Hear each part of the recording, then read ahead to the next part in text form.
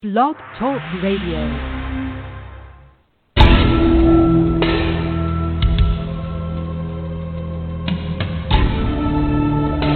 You are now listening to True Murder, the most shocking killers in true crime history, and the authors that have written about them. Gacy, Bundy, Dahmer, The Night Stalker, BTK. Every week, another fascinating author talking about the most shocking and infamous killers in true crime history. True Murder, with your host, journalist and author, Dan Zupansky.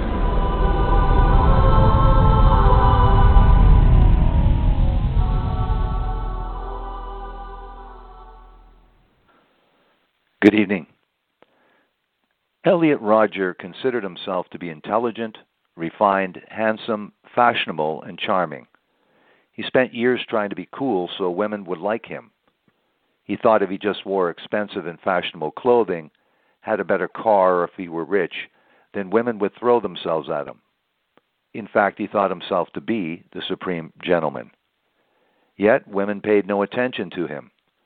His only conclusion was that they were genetically flawed, and because of this, they ignored him and threw themselves at men who were ignorant, savage brutes. In his mind, his lack of success with women had ruined his life. He started to psychologically deteriorate. Rodger decided to get revenge. He spent months planning his day of retribution, an act where he would kill as many attractive women and the type of men that they were drawn to as he could in a savage attack. Then he acted on his plan, killing 6 people and wounding numerous others in what became known as the Isla Vista Massacre. The story does not end with Rodger, however, as numerous other incels have since committed copycat attacks. The Supreme Gentleman Killer by Brian Whitney is the story of Elliot Rodger in how he turned from a nice, quiet, polite young man to the first self-identified incel, involuntarily celibate killer.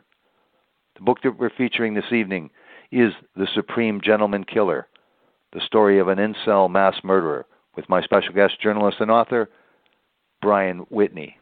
Welcome back to the program, Brian Whitney. Hey, Dan. Thanks so much. Thank you very much for coming to this program again with a very, very interesting case, I have to say. How did you come? Give us the circumstances and the whys and hows of how you came to be the author of this book. Well, I've actually always been very interested in the case, even when the massacre first happened and incels sort of became a more popularized term.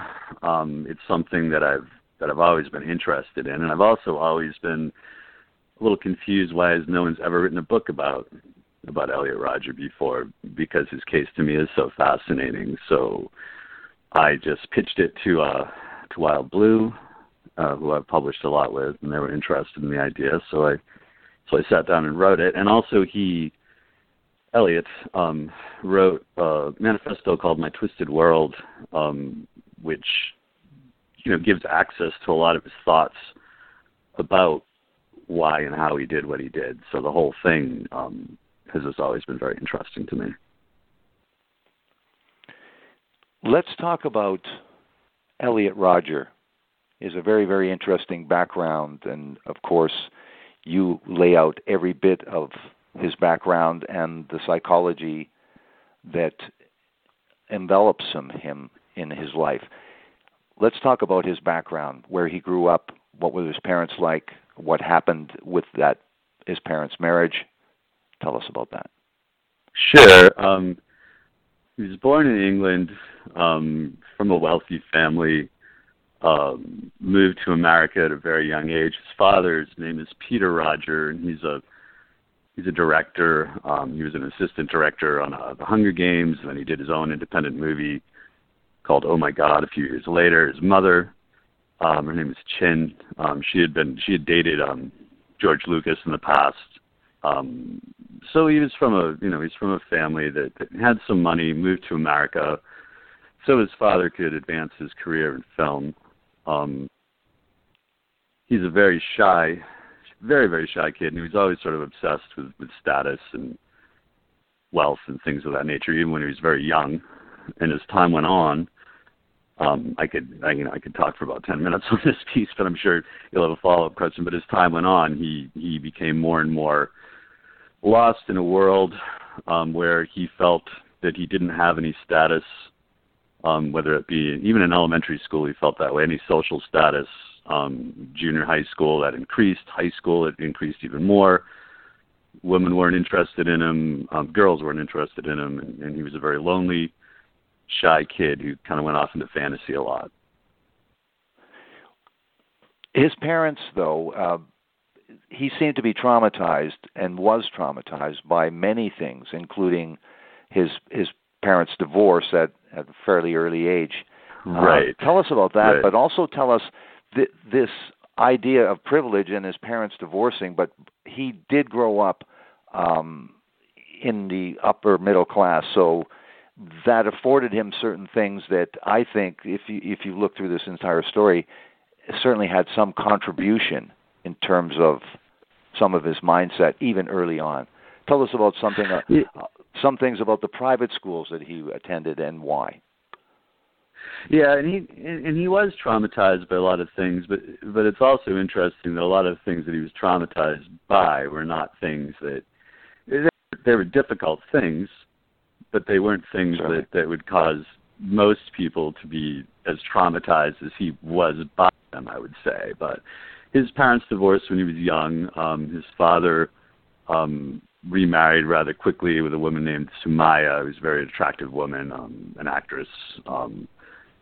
Elliot, he always was closer to his mom and his dad, so then he started going back and forth between two houses. His father lived in a bunch of different areas of California, but they were all very upper-class areas, with a swimming pool and the balconies and so on and so forth. His mom lived in an apartment at one point, and Elliot was very upset by that, that he had to live in what he considered to be like a poor environment, which his mother definitely was not poor, but in his mind, she was. So that definitely had a lot to do with it. He also, though, thought his father, because his father almost immediately remarried, he thought his father was very powerful because he could attract such an attractive woman so soon. He did go to a lot of different private schools as he was growing up, which each school he hated more than the last one. His parents would remove him from one school and then put him in another school.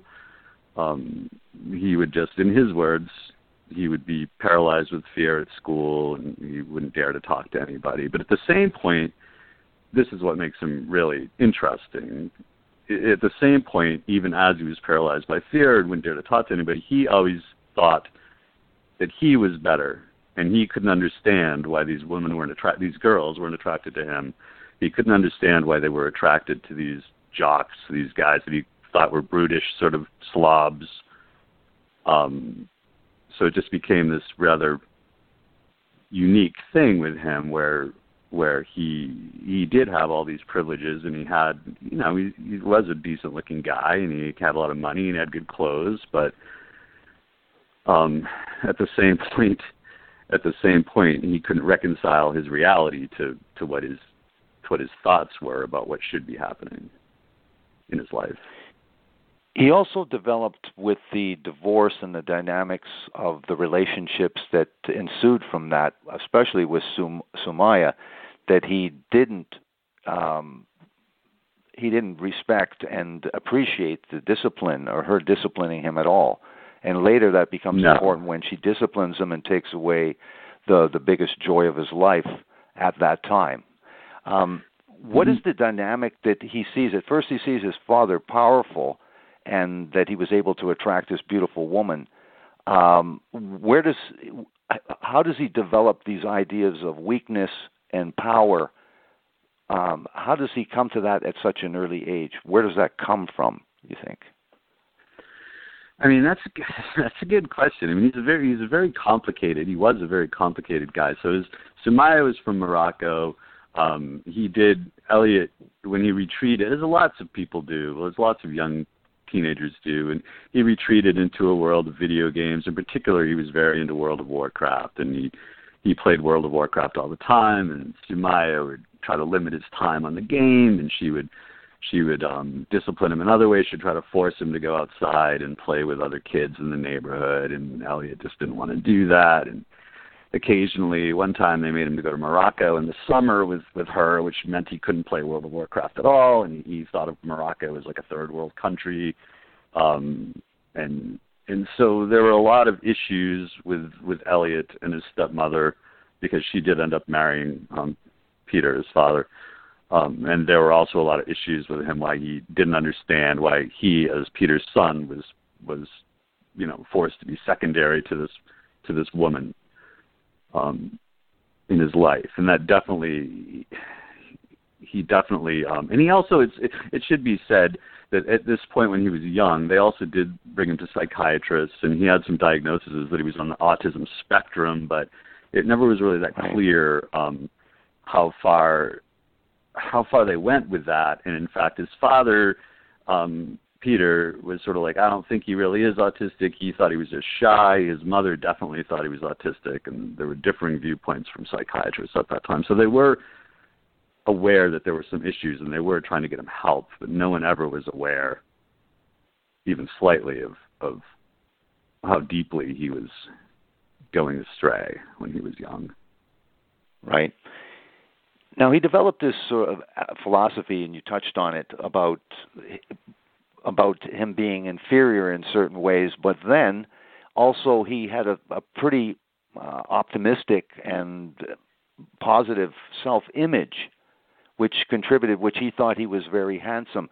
Tell us some of the things that he thought he had that were inferior, and some of the things that he thought were superior. And and this was at an early age in elementary school. Yeah, at a very, very young age, he was aware, at least in his mind. I mean, this is in his mind. He was shorter than most other kids. He wasn't particularly athletic.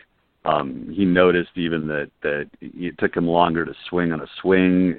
Kids younger than him could swing, and he still would have his father push him. He really hated that he was short. He used to lay down on the ground and just try to stretch to make himself taller. He tried to play basketball to make himself taller, because as a young child, he thought that would make him tall, as opposed to the tall people played basketball. He became obsessed at one point with skateboarding, because he thought if he could skateboard, he'd be cool, and he dyed his hair blonde. This is when he was like in 6th or 7th grade. He dyed his hair blonde.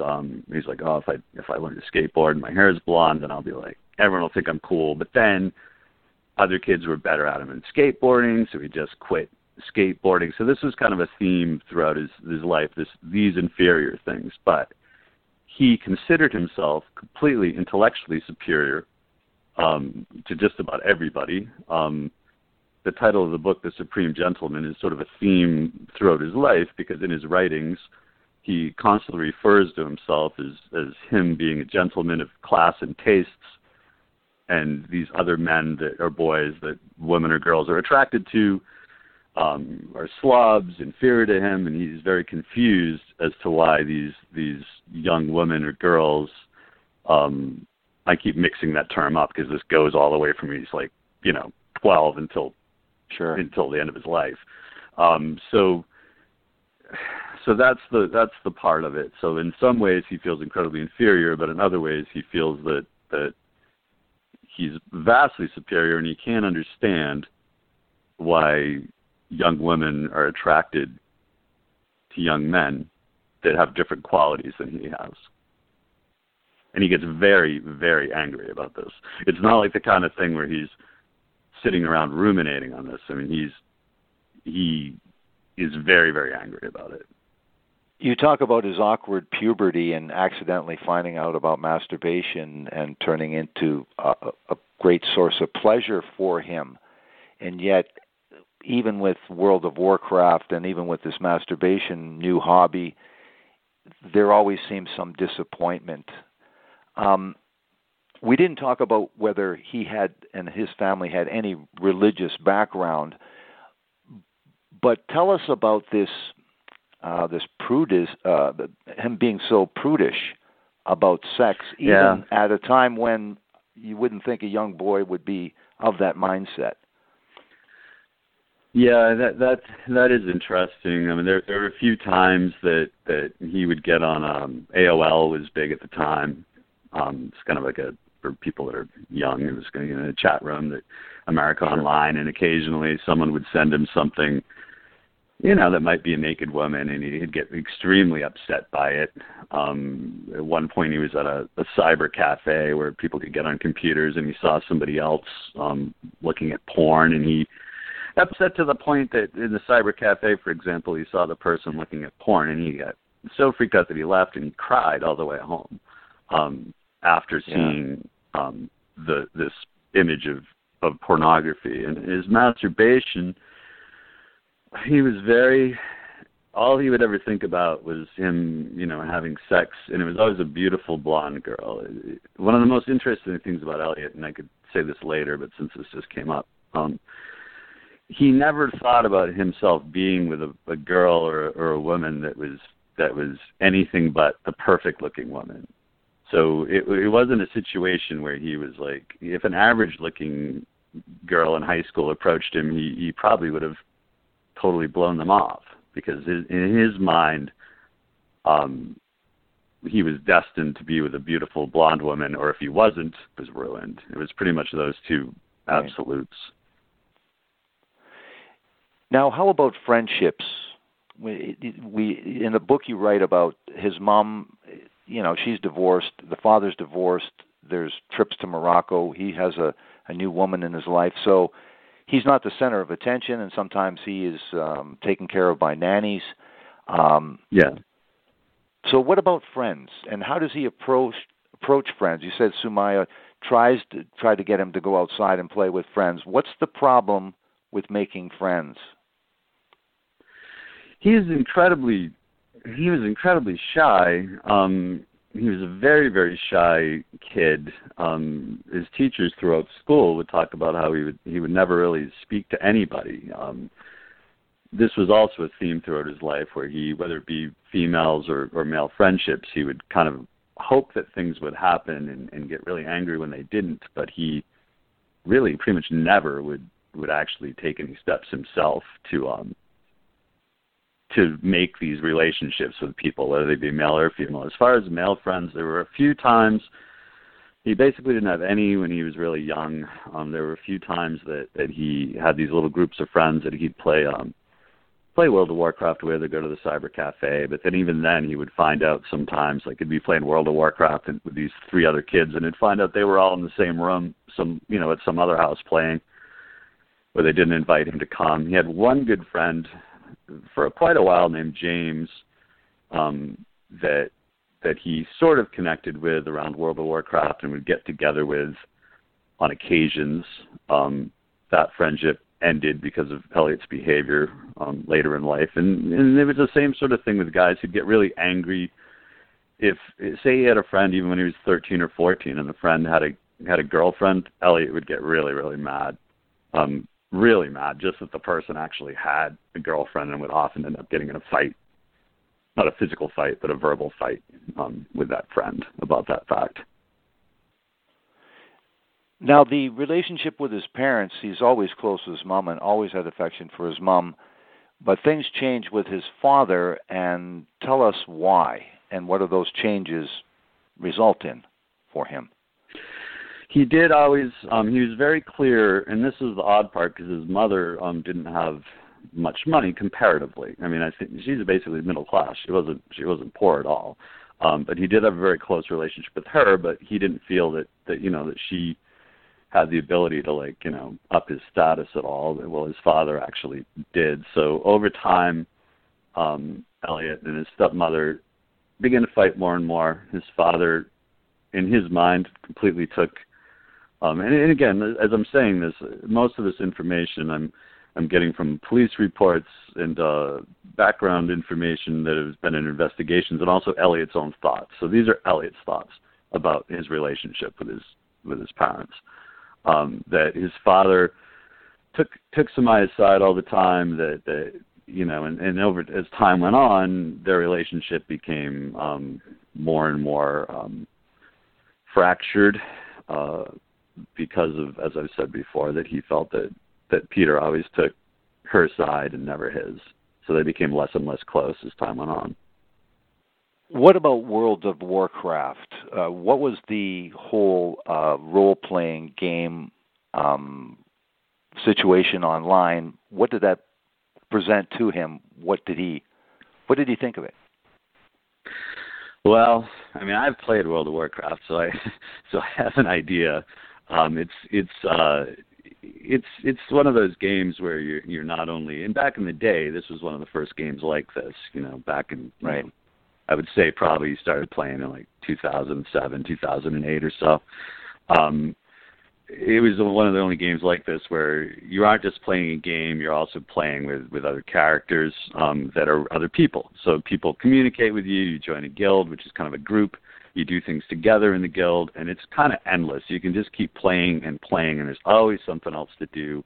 You can lose hours, you can lose days, in a game like this. So for Elliot, as it is for a lot of people, games of that nature are just ways for them to get out of their reality and do something that they feel that they kind of fit in with, and that they don't have the pressures of day-to-day life. So he had, at a lot of points in his life for years, like it was all he wanted to do. Like he didn't want to he wanted to have a girlfriend, he wanted to have friends, but all he really did was just play World of Warcraft for quite a while, and was just lost in it, and it eventually it lost its luster, and he got tired of even that. But for years it was his thing. Did he make friends online? He made some, but then, as always happens with a game like that, it became more popular. So they weren't really friends, but there were people that he could chat with and make a joke with and communicate with. But as it became more popular, he started to hate the game more and more because there would be more and more quote unquote normal people on the game that would make jokes about virgins, or that people that play the game have no life. And since Elliot was a virgin and Elliot considered himself to not have a life, he started to get very angry and eventually quit. He also didn't like the fact that he played so much, similar to like the sports thing. He played so much, but he still wasn't all that great. There was still like, if you play a game like World of Warcraft, there's a lot of competition as far as like, who's the best and who's the best healer or who's the best tank or whatever. And he wasn't that great. So even that, like, he started to get angry that he put so much time in and he still wasn't one of the best at it. So he eventually quit. That was another theme as well, is that whenever he did anything, if anyone was better than he at skateboarding, then he lost his interest in it, because there was somebody that was better that hadn't done it as long as him, and so why continue? Right. His whole life is like that. He always just would have these different ideas about something he might want to do, and then once he realized that somebody was better, especially someone, as you said, that hasn't worked as hard as he was, he would eventually give up and say, what's the point, if he's not the very best at it, and he's not cool, and then why do it? How close was he to his father, and how much of that father-son bonding was done despite his ambitious film career and his change in his personal life with Sumaya? I think when he was very young, he was very close to his dad. He definitely really looked up to his father, and he still looked up to his father for quite a while. But then around the Sumaya time, again, they started to fall apart, and he also was very upset because he didn't understand why his father didn't get how unhappy he was. Even though he would never tell his father any of these things, he became angry that his father didn't understand. Like, they'd go out for a birthday party or something, and his father would be with Sumaya, and he had a sister, but he barely talks about his sister. He also had a younger brother, but quite a bit younger. So at this point, his brother hadn't even born yet. So, and it would be his birthday, and and his father would be very pleased and proud and being nice to him, and Elliot would actually get mad at his father because how could his father be acting like everything's okay when he's so miserable? But at the same point, all he would do is tell his father that everything's okay. So it was that kind of relationship. I wouldn't even say it was a bad relationship per se. It was just a false relationship because neither one of them had any idea, what the other one was really thinking at any point. There was no real communication going on between Elliot and anybody in his life. He developed a hatred for these blonde, good-looking women that wouldn't give him the time of day right from the very beginning, from school, elementary school, to high school, and to college. Yeah. But at this early stage, he hated the women that would not pay any attention to him. But he also hated, as we said in the introduction, the jocks that he thought that they were stupidly attracted to, and these jocks were worthless, inferior. But he also thought more highly of certain races, didn't he, as well? Yeah, he really did. And when you say, the thing is, too, if you know about the case or if you read the book, when you say hated, I mean, it's not even, there's no word to even describe how much he hated these people. I mean, he hated them with every fiber of his being. Like every woman that he desired that didn't want him, he hated. And every guy that he would see an attractive woman and a guy together, and he would get incredibly angry. Sometimes he would cry. It was that, it was that extreme. And yes, he did. This is another one of the things about him that's confusing as well as interesting. He would look down on if there was a guy, for example, this is his term, but if there's a guy that was Mexican, that had an attractive girlfriend or would have sex with somebody, Elliot would get really mad. He would be like, how can this obnoxious low-class Mexican, I'm paraphrasing, but this is pretty much it, have an attractive girlfriend when he didn't. He would get so incredibly mad. So it wasn't just, as you say, he would be mad at the beautiful young woman. He would be mad at the jock the woman was dating, but then he would also be mad if someone he considered lesser than him ended up with a good-looking girlfriend or had sex. Yeah. Now, in his deluded mindset, I guess no one had told him. He didn't have any friends. He didn't have any brothers or sisters or anyone to tell them this, and he didn't know of it himself. He believed that he was a fairly good-looking person. As time went on, he became more stylish. He had the money, the means to buy expensive clothes. He eventually got a really nice car, but even before that, he thought that all he had to do was what? And women would approach him. Well, are you talking about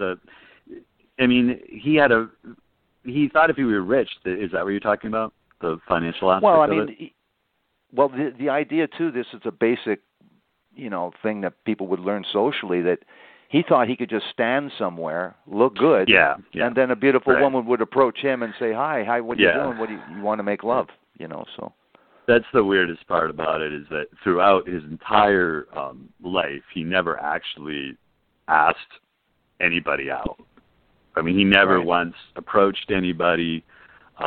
He would get, would go to a store and get a Ralph Lauren shirt and get really expensive sunglasses, and he'd comb his hair perfectly, and he would just sit somewhere, or he'd go to the mall or walk around, or he'd sit somewhere. And he's a weird guy, so I can even imagine the way he would even be looking at women. And then he would see an attractive woman, and he would look at them, and then, they would just keep walking, and then he would get really angry. And as time went on, he started to do really bizarre things where occasionally he'd drive past, for example, he would drive past two young women, and one time he would smiled at them from his car. They ignored him, so he turned around and would splash he'd pull up and throw his coffee on their pants and then drive away. Wow.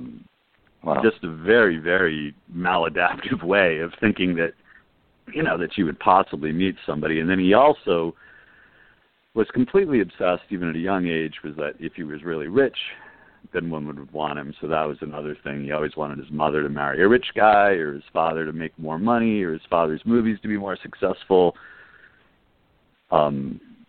Because if that happened, then in his mind, he was guaranteed to have that beautiful blonde woman that he always wanted. Right. Now, high school was a bust for him no matter where he went. And again, what's consistent through this guy is a big crier. He'll cry for hours. He'll go somewhere and cry. Yeah. It's amazing. Yeah. It's amazing. This anguish. But the thing is, I wanted to talk about was there are points where he has some optimism, some hope. Tell us about this college and the idea of college and where he is at in terms of this mindset with there is some optimism at some point. He'll give it a try. Tell us about what college represented to him and tell us a little bit about this college. Well, he had, throughout high school, this is a quick background, I mean, he had a whole myriad of problems. So in his mind, once he ended up going to a school that was just basically like a school for kind of troubled kids that couldn't fit in with mainstream high school kids, where he just kind of like did his work online and went home early and so on and so forth. And he'd kind of sort of given up in a sense, and then his parents took him up to dinner. His mother, not Samaya, but his actual mother and his father, and they were like, we really think she should go to school. And he went to one school called Pierce, which was a community college, and dropped out right away for the same reasons. He would see an attractive woman with a guy and he'd get really mad, and he would just leave. He'd drop his class because he couldn't even handle being in the class with him, and so on and so forth. So he decided to go to Santa Barbara College, and his parents paid for that, and they set him up, and they gave him spending money. In his mind, it was in Isla Vista, California, which is a party town. It's known as a party town. Elliot had seen a movie called Alpha Dog when he was in high school that was set there, and he had it in his mind that if he went to this school, no one was going to know who he was, because he was in his mind, again, he was this shy little loser. He always called himself a little mouse. He was like this worthless little mouse that everybody picked on and everyone ignored. And now that he was going to go to college, it was a clean slate, and everything was going to be great, and there'd be literally no way that he couldn't just, start having sex all the time and getting laid, and his dreams would come to fruition, basically. So his father brought him there. He had a room where he had his own room, and he had roommates, but he had his own room, and the other two had to share another room. And in his mind, like when he first got there, he was nervous as hell, obviously, but he was still very excited for his life to change, basically. Let's use this as an opportunity, Brian, to talk about our sponsor for the program today, which is Ritual. We all want to do the right thing to keep our bodies healthy in the long run. But if we try really hard to eat kale salads and drink green smoothies, we're still most likely not getting all of the essential nutrients we need on a daily basis. Enter Ritual, the obsessively researched vitamin for women. Ritual's essentials have the nutrients most of us don't get enough of from food, all in their clean, absorbable forms. No shady additives or ingredients that can do more harm to your body than good. 2 easy-to-take capsules provide 9 nutrients you need to support a strong foundation for your health. My wife Lisa had decided to try Ritual about 3 months ago now. She really liked what Ritual had to say about their Ritual essential vitamin, and she feels very confident taking it and thinks it's made a difference in her daily activities. From D3 to omega-3, Ritual's Essential for Women helps fill gaps in a woman's diet.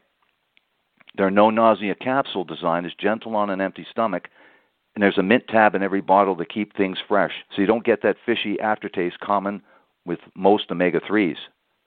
A subscription is easy to start, and it's easy to snooze. It's only $1 a day to have all the essential nutrients your body needs delivered every month, no strings attached. Better health doesn't happen overnight, and right now Ritual is offering my listeners 10% off during their first 3 months.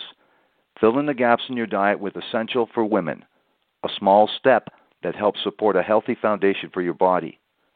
Visit ritual.com/murder to start your ritual today. That's 10% off during your first 3 months at ritual.com/murder. Now, Brian, you say that he was going to college, he was going to an idyllic place in his mind, he loved the place, and it seemed that for the very first time that he was much more optimistic about getting past this virginal state, meeting a woman, and being a success, and proving it to everyone that he was the supreme gentleman. Right. Tell us what happens at college with these roommates. The first roommates, he has temporary roommates because they enroll him in the school, in the dorms in June or July, I believe, but he's not scheduled for school till September. So there's temporary roommates. Tell us about the experiences he has with these roommates. He had early on, he had a few different roommates, and a couple of them only lasted for a brief period of time, and they were kind of okay for the most part, just because Elliot just wanted to be left alone. So if somebody was even sort of polite to him and didn't really pick on him in his mind, or not pick on him, but it's like in his mind, he wasn't really trying to be great friends with these roommates. He'd never even been around people for the most part. He just wanted to have it be okay. So initially there were some that were kind of okay, but that was only lasted for a few weeks, as you said, because it was all before school even started. Then he got in with some roommates that he considered to be low class, didn't like them, and almost immediately his roommates had a friend over, and the friend was talking about women and so on and so forth. And for some reason it came up whether or not Elliot was a virgin, or he asked the roommate if they've all had sex, and they all said yes, which made Elliot very angry.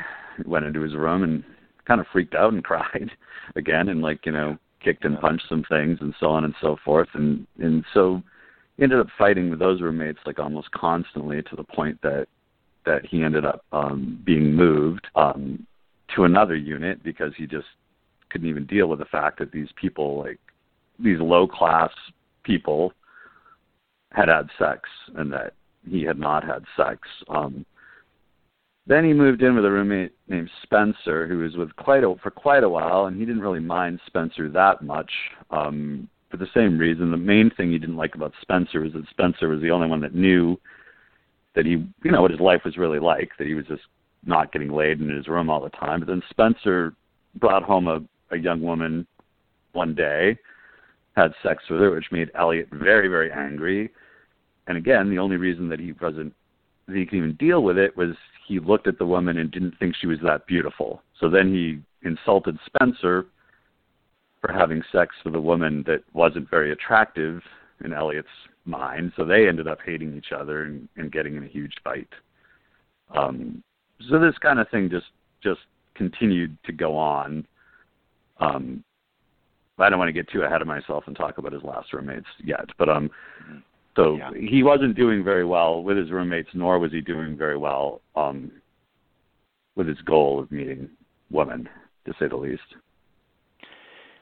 You talked about this friend, that really the only friend he has in his life is this person named James, and they knew each other when they were young, and then later they, again, rebonded over World of Warcraft. Right. And he still felt close to James, and felt close enough to James that he expressed his frustrations, and also something that made James exit his life. What does he begin to tell him and confide in him about? Well, at this point, throughout his life, Elliot became more and more extreme with things. So briefly, but even at college, it obviously didn't work out at all the way he planned. The same things would happen. He he would look at himself in the mirror and put on these sunglasses and tell himself how beautiful he looked, and then he'd go to class and he would be ignored. I mean, not ignored, but no one would talk to him because he wasn't talking to anybody else either. So he was dropping his classes, getting angry at women and guys, same thing. So he started saying things to James, which were things that he really thought was that, women were basically inferior, they were stupid, he was getting more and more angry that women in general acted the way they acted. He wished he could get revenge on people. Started to tell James even some of the things that he wanted to do. He was often talking about, like, boiling people in oil and things of that nature. And there would be times that he and James would go out to dinner, get a bite, and an attractive woman would come in with a guy, and James would just be like, man, we're screwed, and because he knew Elliot was going to freak out, and Elliot would get really, really angry, and eventually James just pulled away because he just couldn't handle how weird, scary, honestly, Elliot was becoming. Mm-hmm. When he loses all his friends and school ends up to be a big bust for him, World of Warcraft isn't enough for him to distract him. What does he find online? What kind of communities does he find online? What kind of type of sites does he visit, and what does he find? Well, he started, there was one site called PUAHate.com that he used to get on all the time, which is stands for Pick Up Artist Hate. He would go on sites like that and bodybuilding sites, and he would basically just troll them. He would spend a lot of time, like, getting on these sites, like, talking about how much he, hated bodybuilders and PUA hate. There was him and a bunch of other people that would just join together. This was before the term incel was popularized, but they were basically incels. They would join together and bemoan the fact that women were only attracted to, guys with flat abs and just attracted to stupid men instead of, like, intelligent men like them. And they'd kind of stoke each other's fires and get each other wound up. Not all of them, of course. That's the thing you have to be clear about with these kind of things. It's not like I'm saying every person who identifies as an incel back then, too, was being this dramatic about things, but Elliot did find some people that he could at least vent to online about the way he felt, because he didn't have anyone in his real life that he could do so to. Mostly because what he was venting about was so insane, obviously, but right. He also read some things that reinforced or at least maybe even advanced his own ideas about rape and decriminalizing rape or legalizing rape. He did read some far more extreme things than even he was espousing and imagining online, didn't he?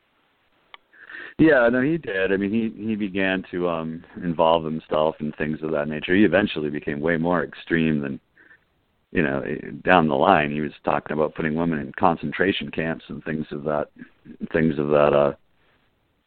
nature, because they weren't able to think for themselves. But yeah, he became more and more. A lot of it was also his isolation, because again, he went to this college with this dream of all this happening. He basically just dropped out of college, didn't tell his parents he wasn't even taking classes anymore.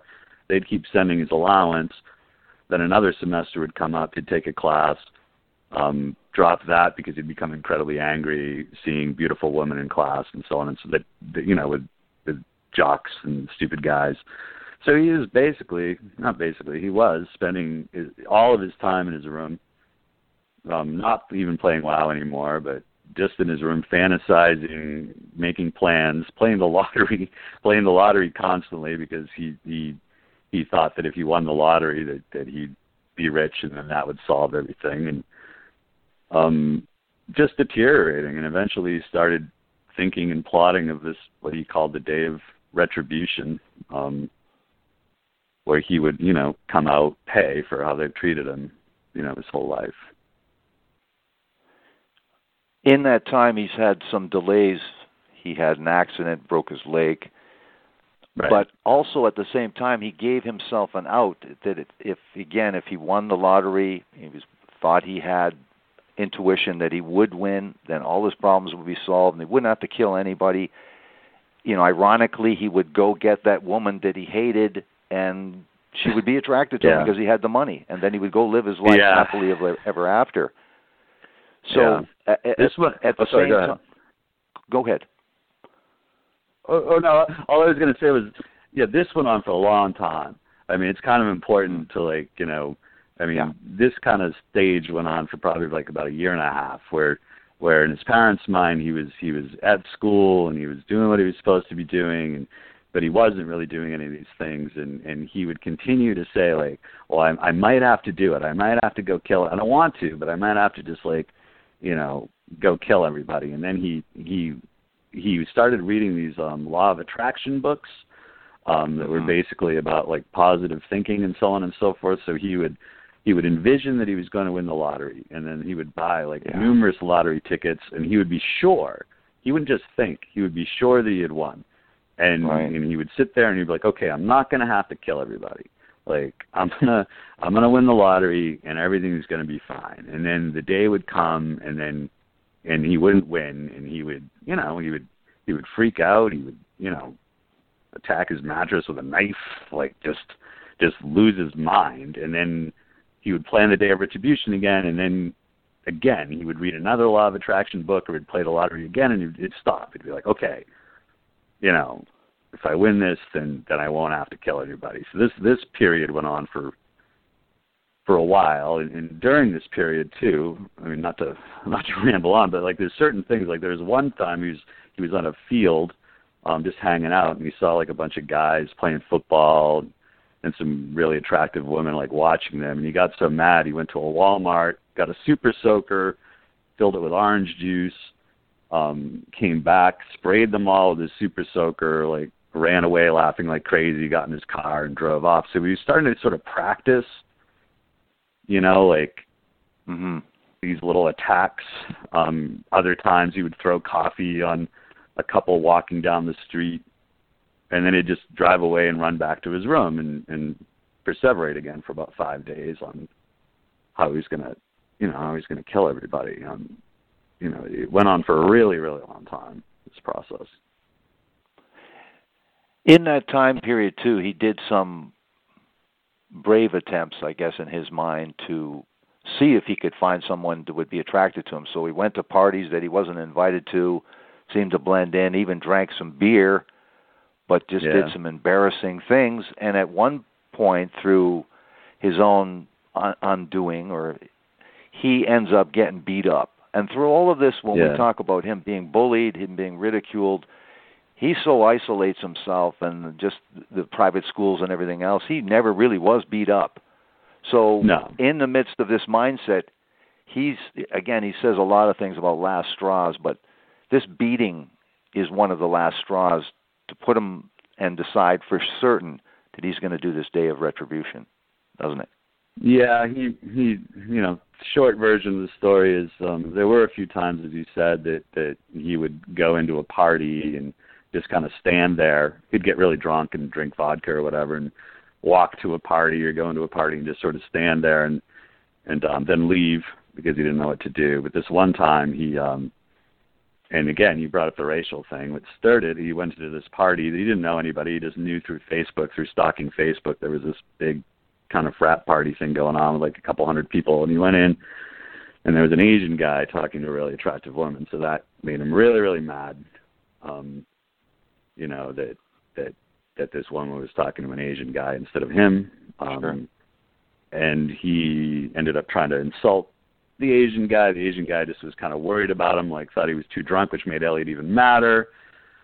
He went outside, and there was like a little ledge outside of the party, and he jumped up on the ledge. It's like a little wall, like a stone wall, and he jumped up, and he started making a gun motion and started trying to shoot people when they were passing by, just with his hand. He didn't have a gun.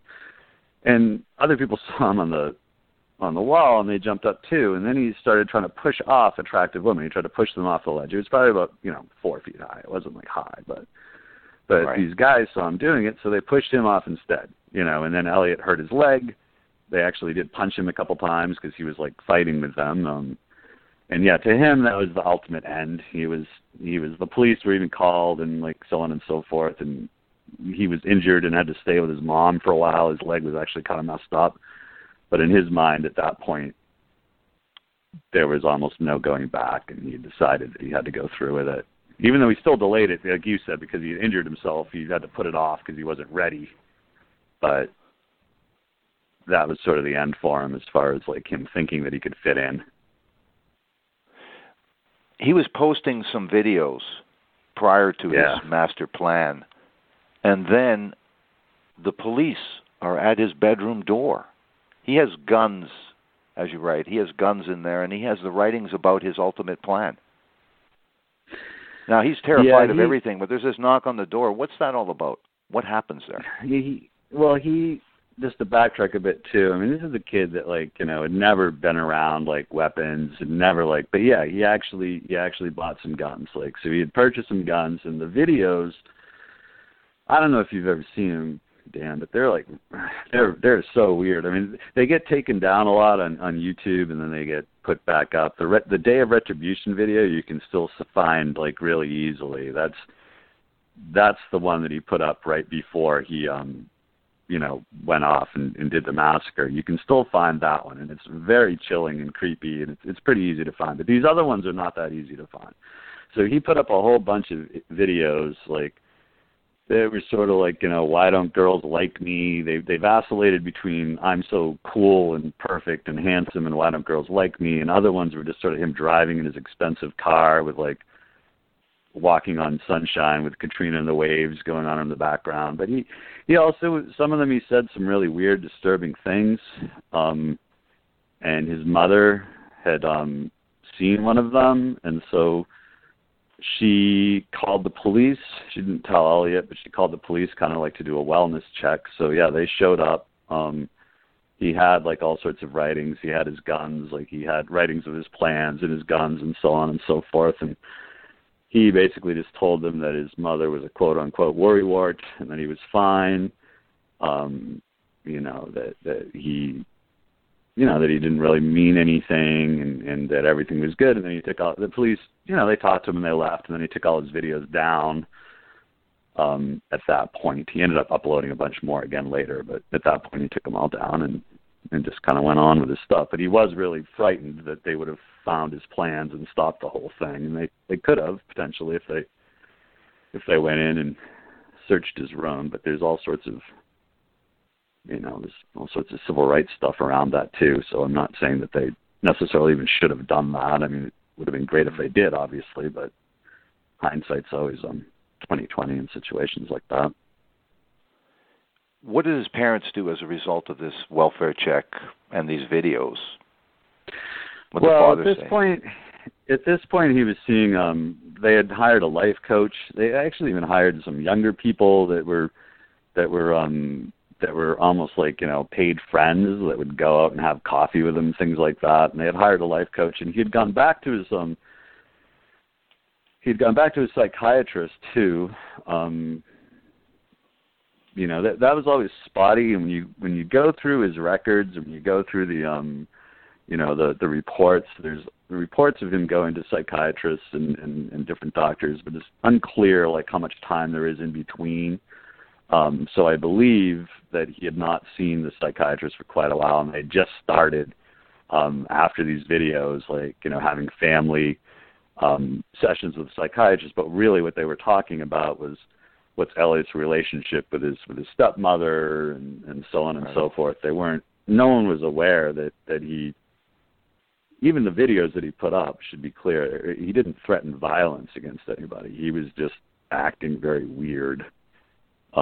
He wasn't saying he was going to kill everybody or anything like that. No. So he lied to the psychiatrist, he lied to his family, so nothing ever really came of it. He has a plan for April 24th, and like I mentioned, he has an accident, so he has to push it to May 24th, 2014. Right. What about this manifesto? Besides the videos, and he takes some videos down, puts some other videos up, what is contained in this manifesto? And he sends this to who? Well, I mean, right before he does everything, he sent it to his life coach, he sent it to his mother, he sent it to his father. I mean, what's in it is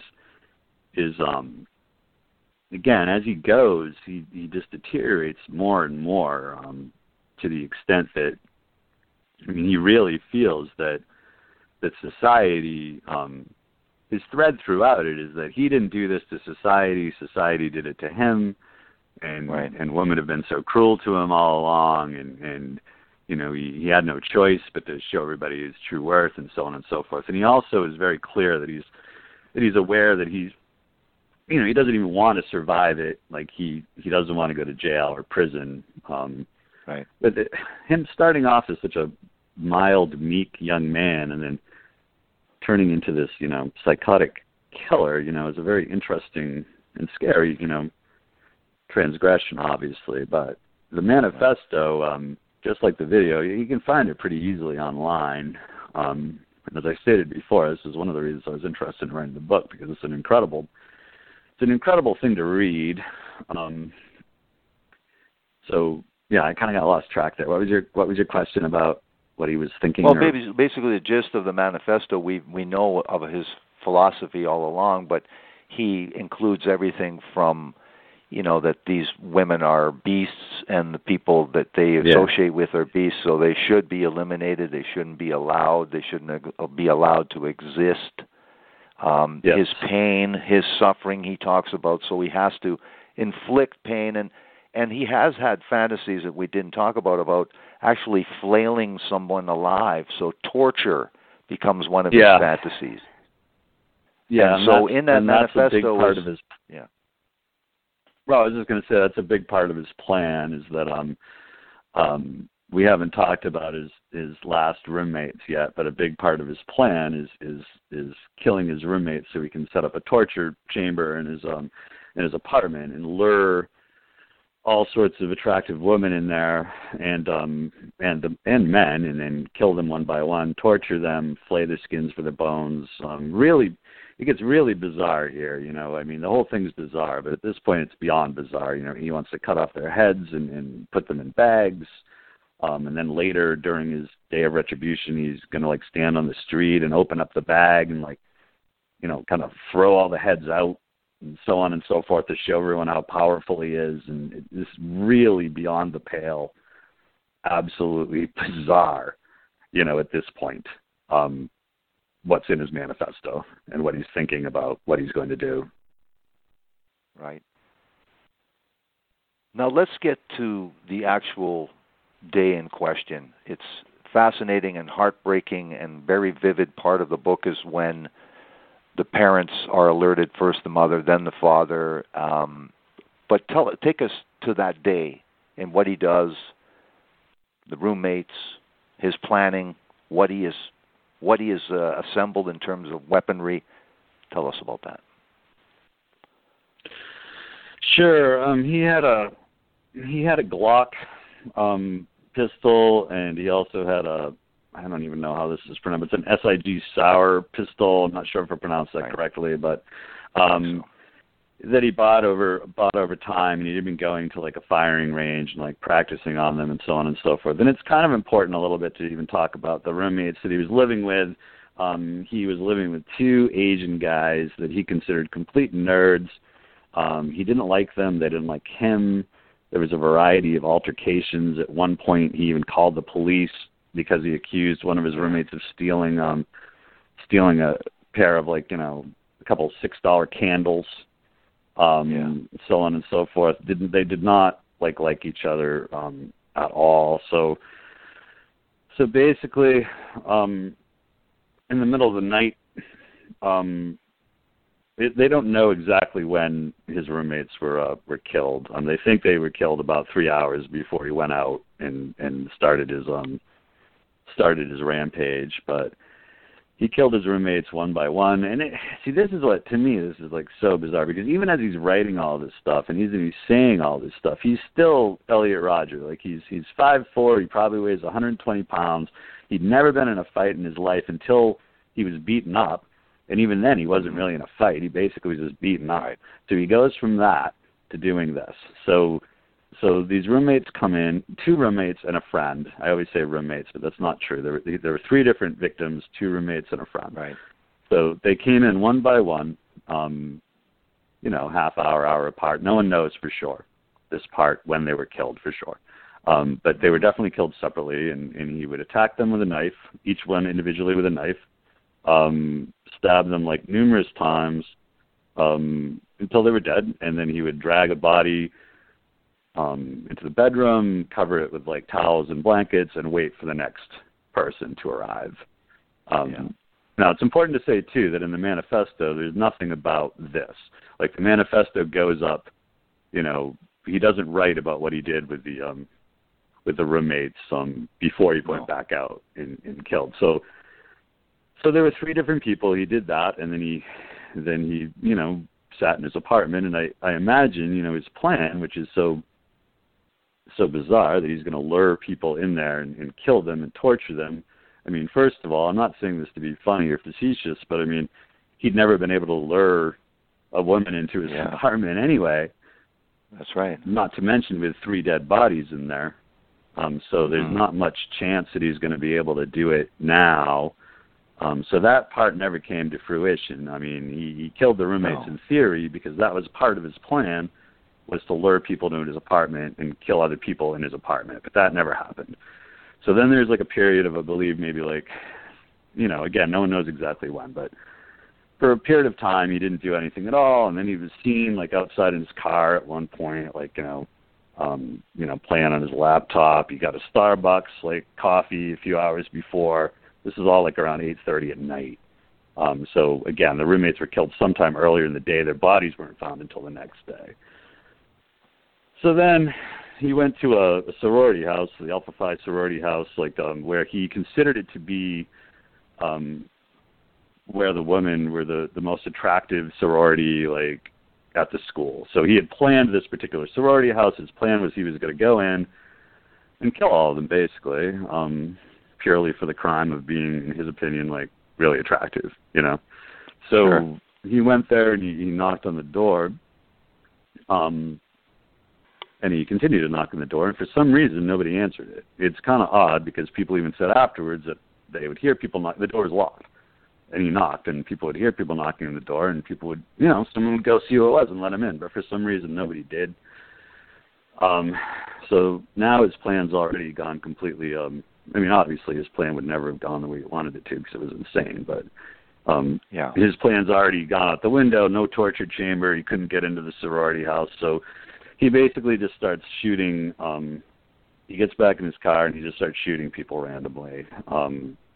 He shoots 2 women, 3 women actually.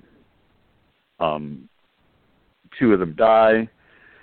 The other one survives. He just pulls up to them and just starts shooting. I mean, there's throughout this massacre, throughout this attack, like, there's a series of stories of people just saying that he just pulled up to them in his BMW. This guy pulled up, looked at them, and started shooting. So 2 of those women died. 1 survived.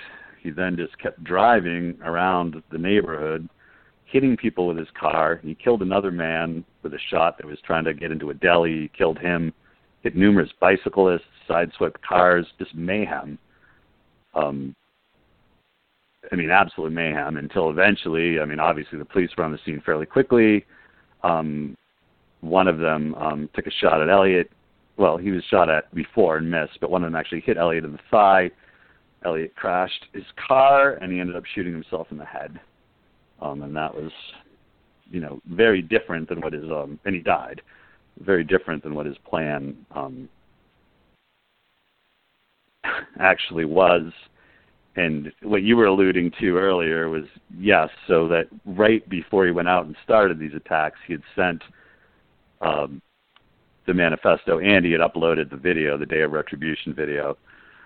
His mother saw it, talked to his father, and as this was going on, they were racing from their home to Santa Barbara, trying to call his cell, trying to get in touch with him, calling the police, until they were finally told to pull over, and the police let them know that their son had died. It's a very, very bizarre day and horrible day, obviously.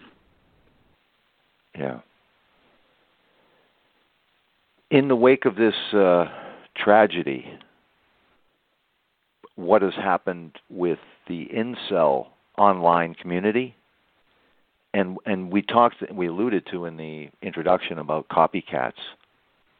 So this disaster, all these unique confluence of events and circumstances, and this young man's insane. But you say that there's copycats. There's other cases. The aftermath. Yeah, and I want to be clear too, because for the book I interviewed a guy that he runs a site called incels.co that's the most popular so-called chat room for incels. But since Elliot did this, and they're not, my point is that I'm not even trying to allude to the fact that everyone that identifies with an incel or goes on a site like this is a murderous lunatic. But at the same point, That's right. But at the same point, there's a lot of people, whether it's jokingly or not, that they refer to Elliot Rodger as Saint Elliot. When I say a lot of people, I'm saying incels. They refer to him as Saint Elliot. Like they talk about going ER, meaning his initials, when they get angry. There's a lot of people on these sites that say that women should be put in concentration camps, that rape should be legal. That they basically say the very same things that Elliot Rodger did in his manifesto. The whole Supreme Gentleman thing is kind of like because people, they talk about it all the time on these sites. They call him the Supreme Gentleman. Some of them, of course, are trolling in a sense, but some of them, aren't. And there have been I wouldn't say a huge amount of copycats, and some of them are sort of alluded to as being copycat killings, but they might not be. But the biggest one is Alec Maniason, who was in Toronto. He did the van attack, where he killed numerous people. I think around 10, and injured a bunch of others. He did it he just rammed people with his van, and he, actually put on Facebook, something to the effect of the incel rebellions has begun, all hail Elliot Rodger. A bunch of other killers have referenced Elliot Rodger in their writings before they've all the same type of thing where the guy in Florida, Scott Beerley, he's a Tallahassee guy that went into a yoga studio and killed a bunch of women. There's another guy, Christopher Harper Mercer. These guys all would reference Elliot Rodger and or at least talk about themselves being incels before they did their crime, their killings. So it's become a thing. The Southern Poverty Law Center is now called Incels a hate group because of their misogyny. The website that I just referenced, they used to be on Reddit. Reddit shut them down because of the things they were saying, and Reddit doesn't shut people down that easily. Then they had a website hosted in the United States. That host shut them down because of things they were saying. Last I knew, they were hosted out of a site in Iceland. So it's a very bizarre subculture. And again, I want to be clear that internet trolls are everywhere. It's like you've got to be able to differentiate, that some of these guys are just, this guy's messing around on the internet. I'm not saying it's cool. I'm just also not saying they're all potential killers, because they're certainly not. Yeah. A lot of talk on the internet, right? Yeah, for sure. I mean, I think it would be irresponsible of me to not actually say that because a lot of them are just, that's why I even said some of these guys that ended up killing people, they didn't just reference Elliot Rodger.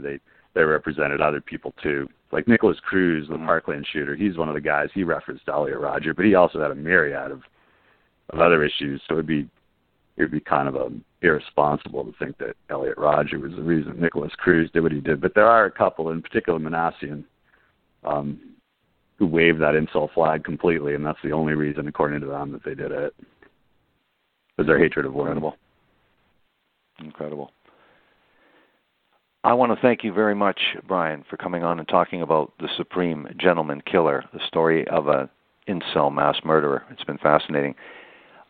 This is a Wild Blue Press release, and how can they? Yeah. Is there a Facebook page or website they might take a look at? Yeah, hey Dan, I always appreciate you having me on. It's always interesting.